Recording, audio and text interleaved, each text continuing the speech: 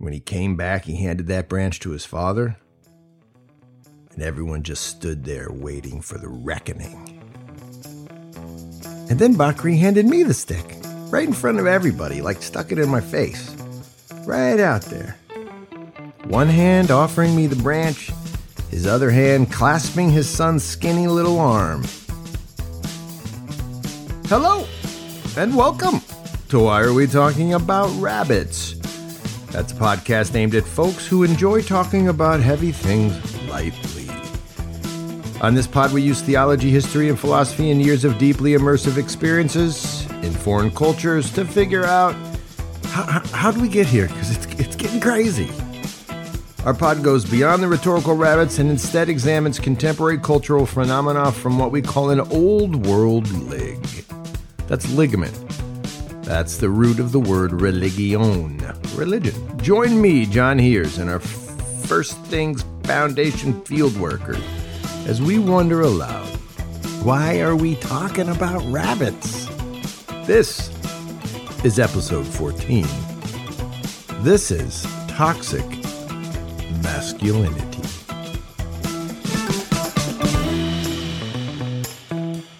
Welcome. So, toxic male stuff. When should my daughters, I got 4 of them, when should my daughters call a dude out for being toxic? What if he's ghosting them? If you know what that means, that just means like you just disappear on them. Toxic? Naked phone pics? Toxic? I'm going toxic on that one. Raising your voice, men. Is that toxic? Balling a fist. Not paying alimony. Not bathing regularly. It could literally be toxic. What about going out with your guy buddies, say, 5 times a week? Toxic? What about gaslighting? Seems toxic. What's a toxic male? Man, this thing could get a little sideways. It's a sprawling conversation. Really should have had a guest on for this one, but then it might have just been too sprawling. So let's go at it. Let's see if we can stay straight, not get sideways on this one. And let's see if we can take a look at things through a pre-enlightenment kind of old world lens. I think the best way to talk about this and to summarize it is to say light people, especially feminists since, say, 1970s, right around then, light people generally today base all of their understanding of men and masculinity on the twin notions of power and equality. Now, light people, again, are people of the Enlightenment, like me. People raised a certain way, to think a certain way.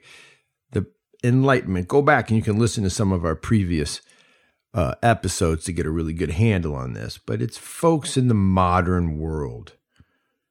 They really think about man and woman in terms of power and equality. For them, for light people, men are bad when they are creating inequality. Old worlders, people from the developing world, the people who live closer to how folks lived in 1650, let's say, people we work with in our nonprofit. Well, they tend to base their assumptions on men and masculinity on the twin assumptions that God has created laws for men and that men have a certain physiology. But that's just a lot of words. And it's a way to kind of preview what we're going to get into. So let's use some real world experiences right now to figure this out. What is toxic masculinity? So not so recently, I lived in a mud hut in Mali in West Africa. In that hut, I sat alone a lot. I sat alone a lot because, well, as an American serving in the Peace Corps, my previous life before the mud hut included lots of, that's right, sitting alone and reading and thinking. Like Descartes, way back at the beginning of the Light People Revolution. He's one of the key revolutionary thinkers. Alone, a lot, thinking, therefore being. And it was weird there in the mud hut, and I knew it was weird because lots of kids would come and stare at me while I read. At first, they'd just walk into my house and sit there and watch me quietly. And then when that got a little distracting, because it is, I would tell them, yeah, guys, go outside to the best of my ability in a broken Bambara. And they'd go outside, but then they just get on each other's shoulders and stare in through my little mud hut window for hours at a time.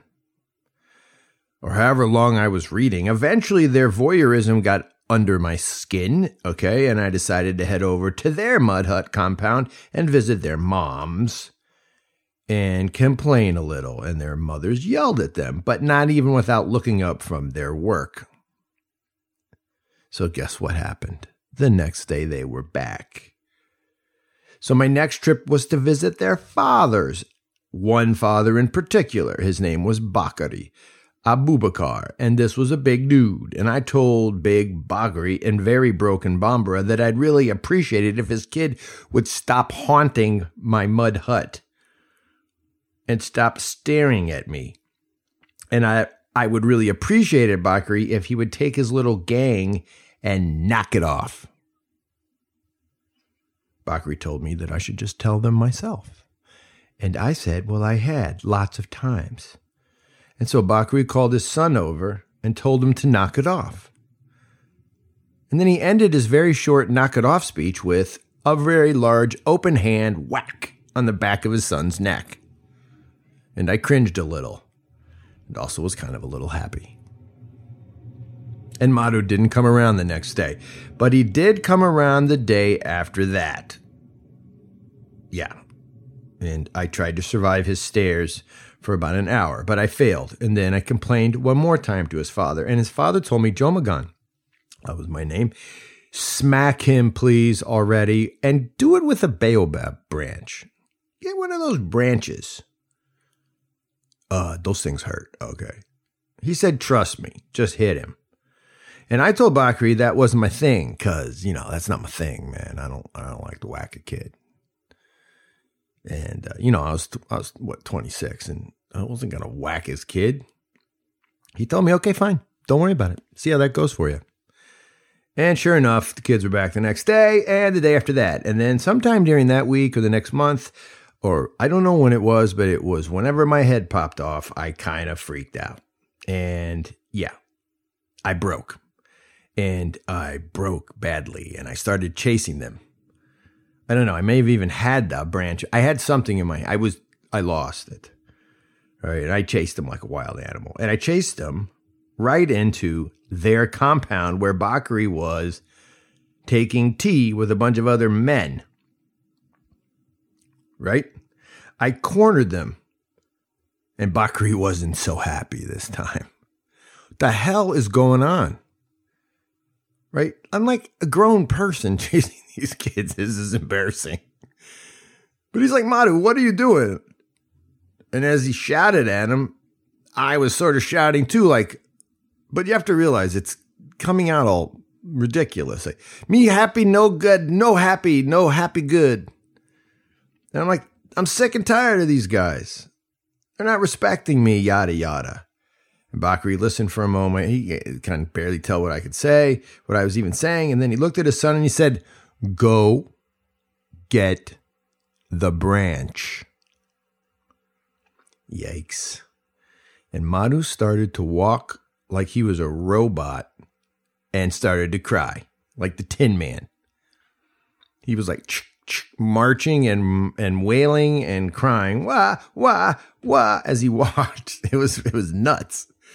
And as he walked away, like sort of like screaming like in this feline kind of wah, wah, I was like, finally, his father's going to teach him to stop disrespecting the foreign guy who's visiting, man. I'm trying to live there, man. Come on. I'm not a kid. Well, Madhu returned, and man, he picked a big branch. What was that about? It was big. Like I'm picking, right? No one's picking that branch that's big, but he did. When he came back, he handed that branch to his father, and everyone just stood there waiting for the reckoning. And then Bakari handed me the stick. right in front of everybody, like stuck it in my face, right out there. One hand offering me the branch, his other hand clasping his son's skinny little arm. And with that, time stood still. To this day, I can still see Madhu. Well, actually, I see Madhu's uvula right in the back of his throat as his mouth is perfectly round and he's screaming, ah, wah, wah. I did it. I took that switch. With his father holding Madhu's little skinny arm, I just whacked that kid. Whack, whack. I don't know, might have been 3 times. I might have tried to get one in on one of his little henchmen buddies. I went at it. I'm not proud of it, but I broke. I'm talking, Madhu's a kid I loved. Still love him. But man, I let it rip. He was the best kid in Mali. And I let it rip. And he cried. And I didn't even care. Might have even whacked me 4 times. I don't know. I let it go, man. And gosh, were those men impressed. I know, it's weird. They were like, well done. Bakri was impressed. His buddies were impressed. The kids, they were like, whoa, Mr. Foreign White Guy getting at it. And the Dugutiki, the chief even called me over later in the day. I heard what you did. It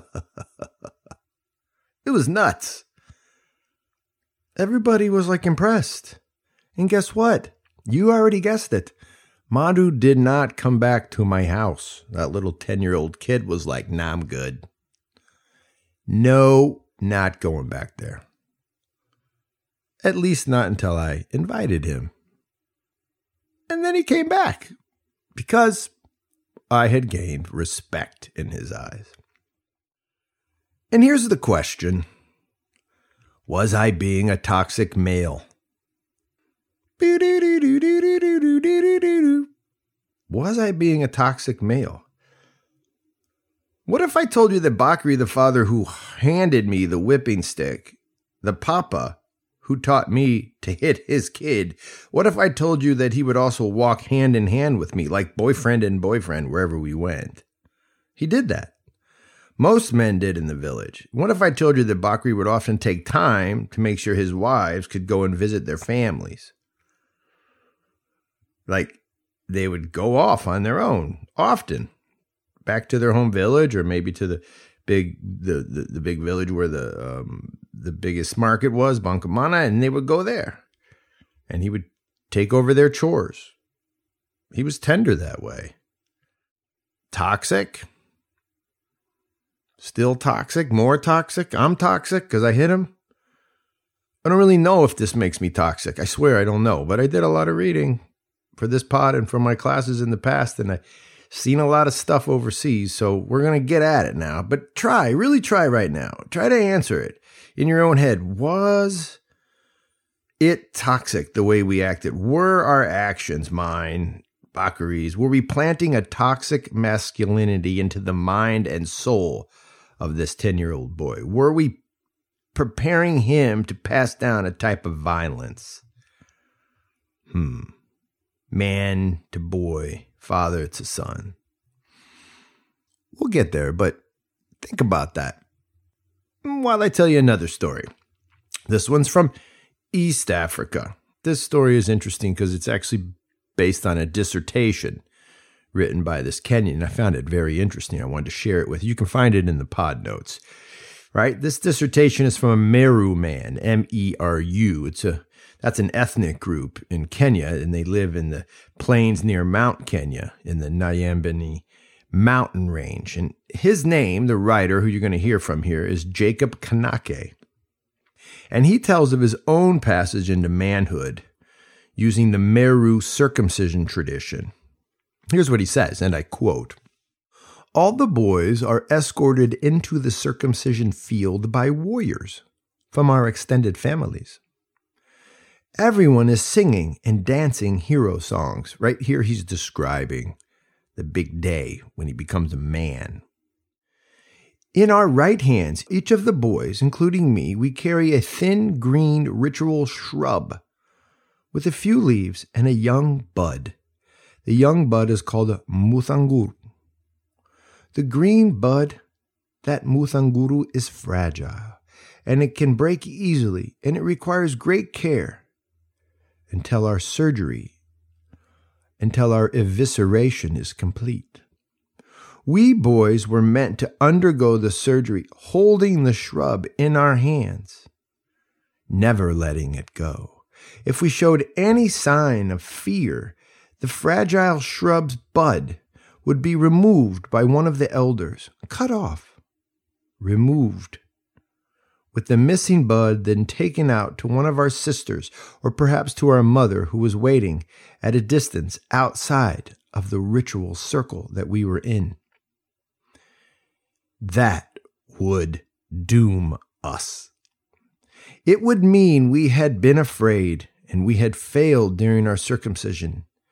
Afterward, however, if we successfully completed the ordeal, if we made it through without showing fear, our mothers and sisters could jump for joy and run proudly up and down the field, thundering adulations and singing themselves hoarse. Every boy longed to hear their family chant the great song, "Do not fear, he is coming back to us, wearing a lion's mane." Unquote. Kanake, the writer, right? He's describing how he has to stay strong during his circumcision, which hurts BT dubs a lot. So Kanake, the writer, after writing his circumcision story this way, he adds another paragraph that's just fascinating. He adds another paragraph about what happens, right? And he adds it about how things are changing in contemporary Kenya. He says, today, quote, in our communities where the culture is deteriorating, these older warriors who join us to teach us, well, sometimes they beat the initiates. They inflict fresh wounds on the young bodies. Besides being inappropriate, the wounds are another possible way of spreading infection. Parents, elders, and provincial leaders today, they detest and condemn this new way of instilling discipline. It's important that we work hard now to eliminate these inappropriate physical beatings. Our Meru families deserve a ritual without the beatings in order to launch their children into a proper manhood. Unquote. He's really rejecting this beating that takes place within the ceremony. It's fascinating. The guy who got his private parts cut off without anesthesia is upset that he also got a beating. One act of violence seems a lot different than the other, doesn't it? One act of courage, holding the muthanguru, not dropping it, through the evisceration, well, that seems really different than the other act of courage. One act seems good, the other seems, let's say it, toxic. And here's a thing to consider. It's a real important consideration. What would soccer moms think of both events? Can we call both types of these activities toxic from a perspective, say, suburban Philadelphia? Right? Can we even call this type of activity toxic if it doesn't involve light people culture? In other words, does the term toxic travel? Does toxic masculinity travel and apply to other cultures? Is the idea of toxic masculinity just for light people? There's a lot of questions. What's going on here?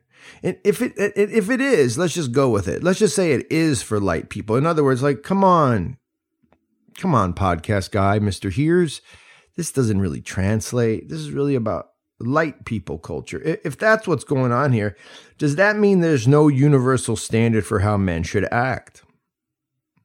Does it mean that a good old-fashioned wife beating in West Africa is okay? Just don't do it when you come to Denver.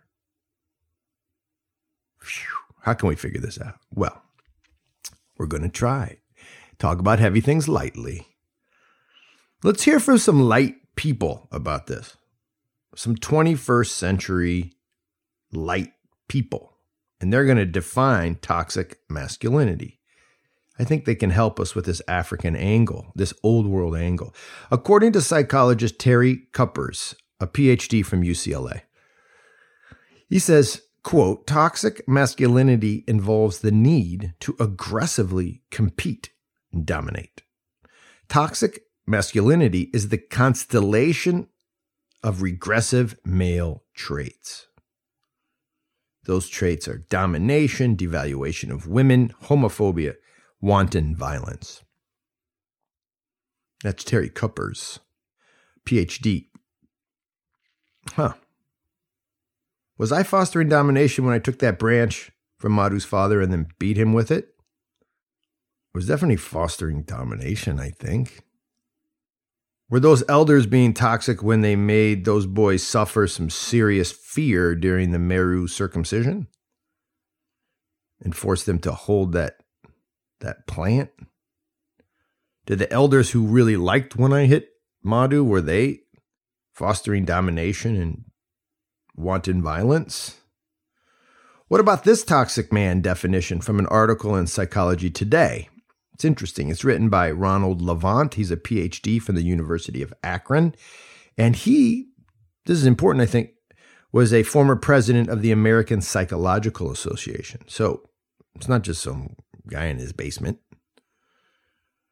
right? He writes, quote, we must consider the difficult truth that men and boys are encouraged by society to be self-sufficient, stoic, strong, dominant, tough, and unemotional. And we must admit the difficult truth that we avoid conducting them in stereotypically feminine activities such as empathy and nurturance, unquote. We teach strength, dominance, stoicism, self-sufficiency, but we don't teach boys empathy and nurturance. That's what he says, but he's not finished. He adds, quote, this type of encouragement can promote really bad stuff. That's me saying that. He says, can promote really bad stuff like, quote, constriction of emotions, aggression, and violence. Oh boy.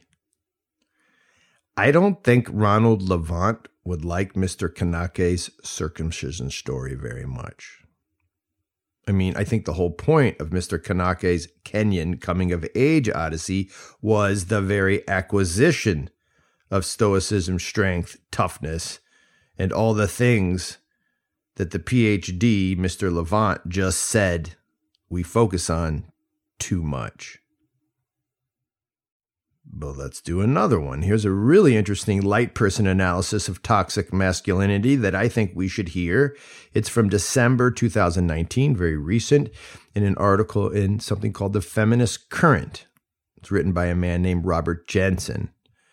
Jensen is a professor of journalism at the University of Texas. He's the author of a popular book entitled, interesting enough, The End of Patriarchy.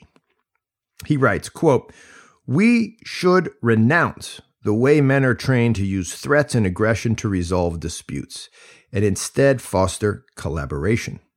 But, he's pretty adamant in his writing, if we start to list the qualities of healthy masculinity, such things as caring, compassion, and connection, or using strength to protect and nurture, if we list those things, we realize that all of those positive traits are not unique to men.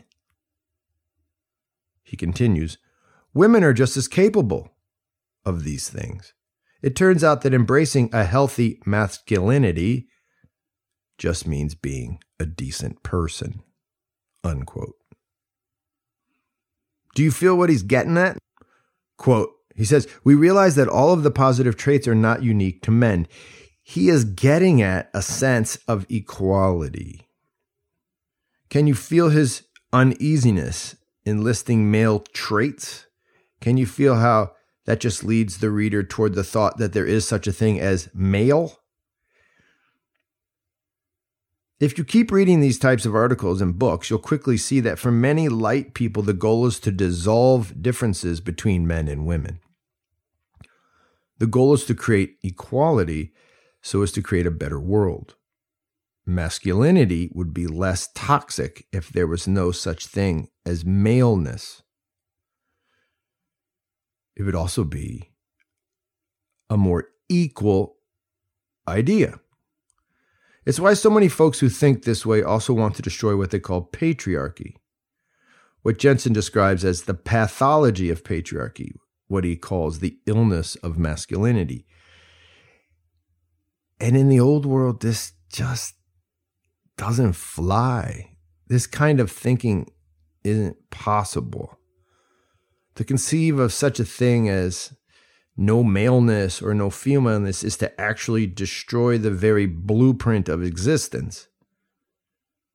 In the old world, before the Enlightenment, this type of thinking is to enter into a type of nihilism, an abyss of meaning, where all things are constructed for the sake of the constructor, for the sake of the one building the meaning.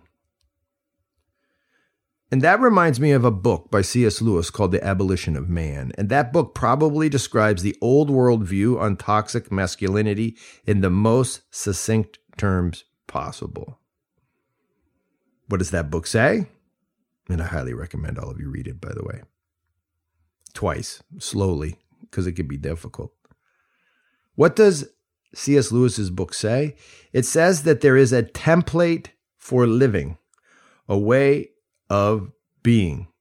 It overrides all, quote, ideas, and it supersedes all, quote, systems, and it's bigger than all theories. In fact, all of our human systems and ideologies must align with this template, or they will end up creating dysfunction, disease, and death. That template Lewis calls the Tao.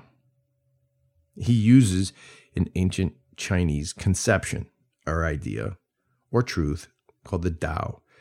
He says the Tao can be found in every human interaction, and at its core, it is the operating system through which all human beings achieve health, and by which all human beings find meaning.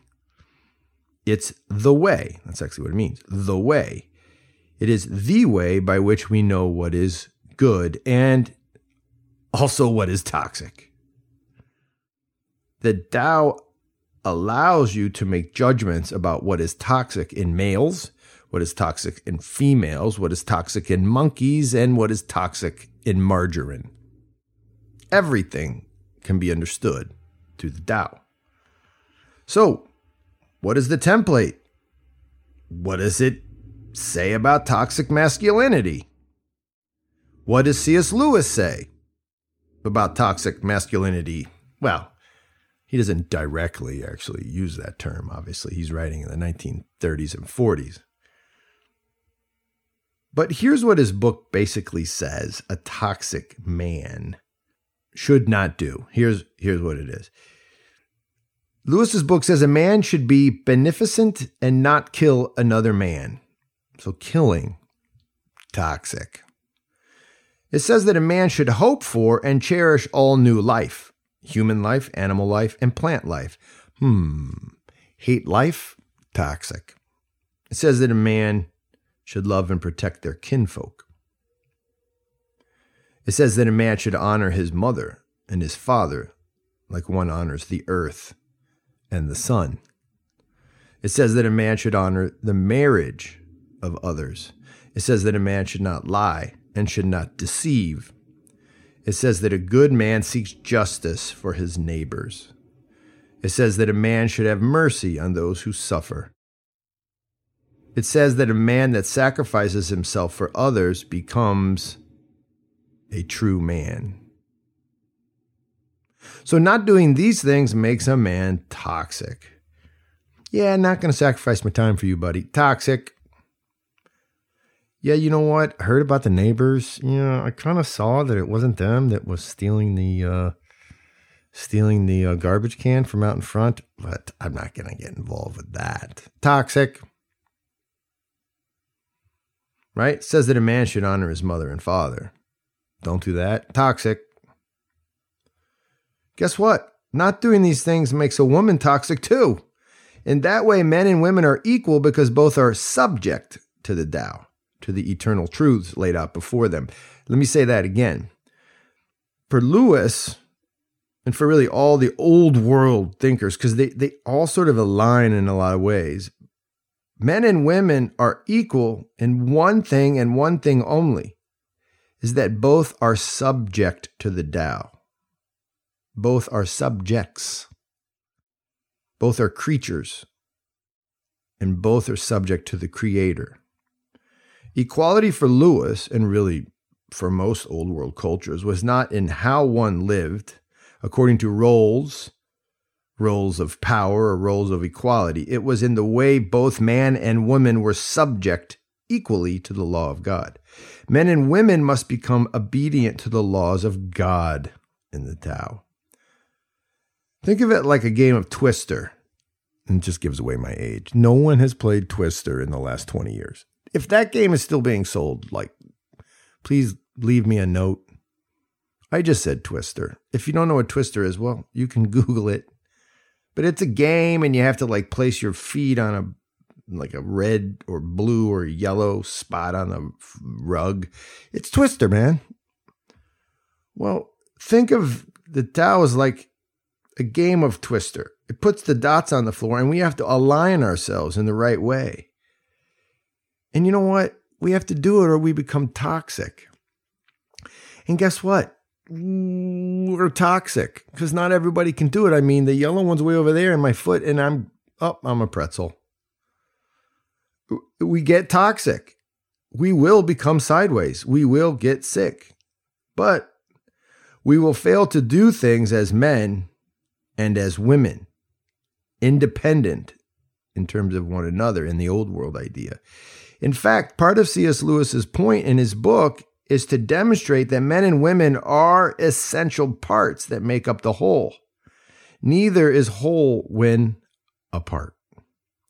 For the old world, there is no man if there is no woman. There is no woman if there is no man. For Lewis and his idea of the Tao, men and women work together as incomplete parts to create a unity in God. They live and work together on this earth in order to become fully human, or in other words, fully in alignment with the Tao. To become healthy, each must complement the other. That's the abolition of man. That's C.S. Lewis. Where does Lewis get all this from? Well, his point in the abolition of man is that these eternal truths are clear both in the human heart and in man's narrative about himself in history.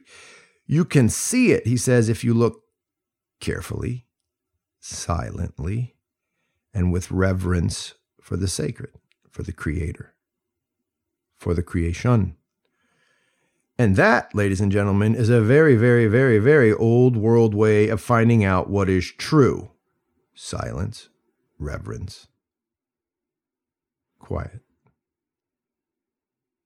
So, toxic masculinity. How should we understand this term as per the old world and this new world we live in? Well, I think the key for me is to realize that 21st century light people, especially feminists in, say, the 1970s, they base all of their understanding of men and masculinity on the twin notions of power and equality. Men who disorient and put women at a different level of equality, those men are toxic.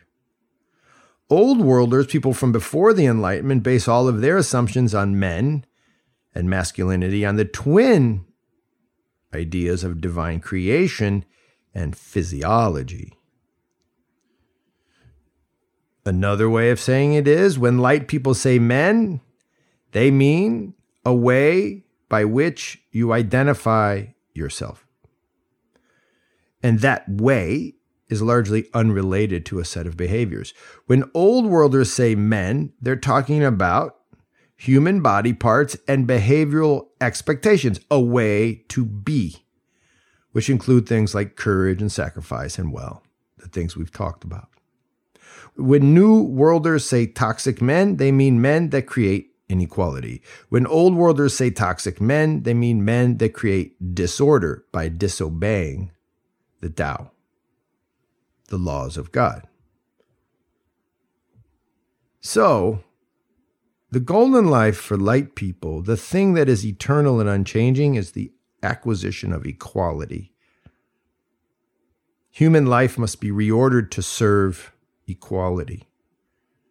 Right? Notions of fixed maleness must be snuffed out because it creates division and inequality. For old worlders, the thing that is eternal and unchanging is God.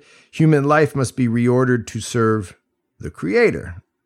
Notions of maleness and femaleness must be kept in place, or there's no way to allow for union and in turn health. It's still confusing, but what it is, right, is an invitation into the heavy stuff. I hope we did it lightly. That is our show today. Shelis Gagimarchos. That's to you, the victory that's often said at the KP table in the Georgian Republic, which is a kind of a half-mixed old world, new world kind of place. That's our pod for today. Thanks for coming along. Watar is produced by Andrew Schwark and Daniel Paternos. Our pod is brought to you by the creators of First Things Foundation. That's a nonprofit that lives and works alongside some of the world's most impoverished people and most impoverished neighborhoods. Cool places, just isolated. We immerse there in order to create momentum for local change makers, folks we call impresarios. We work on behalf of their vision for a better life. Share Watar with friends. Hit us up with solid reviews on iTunes and everywhere you get your podcast. Your love for us allows us to go out and love others. Nachvamdis, hasta luego. Cambufo, au revoir. Peace out.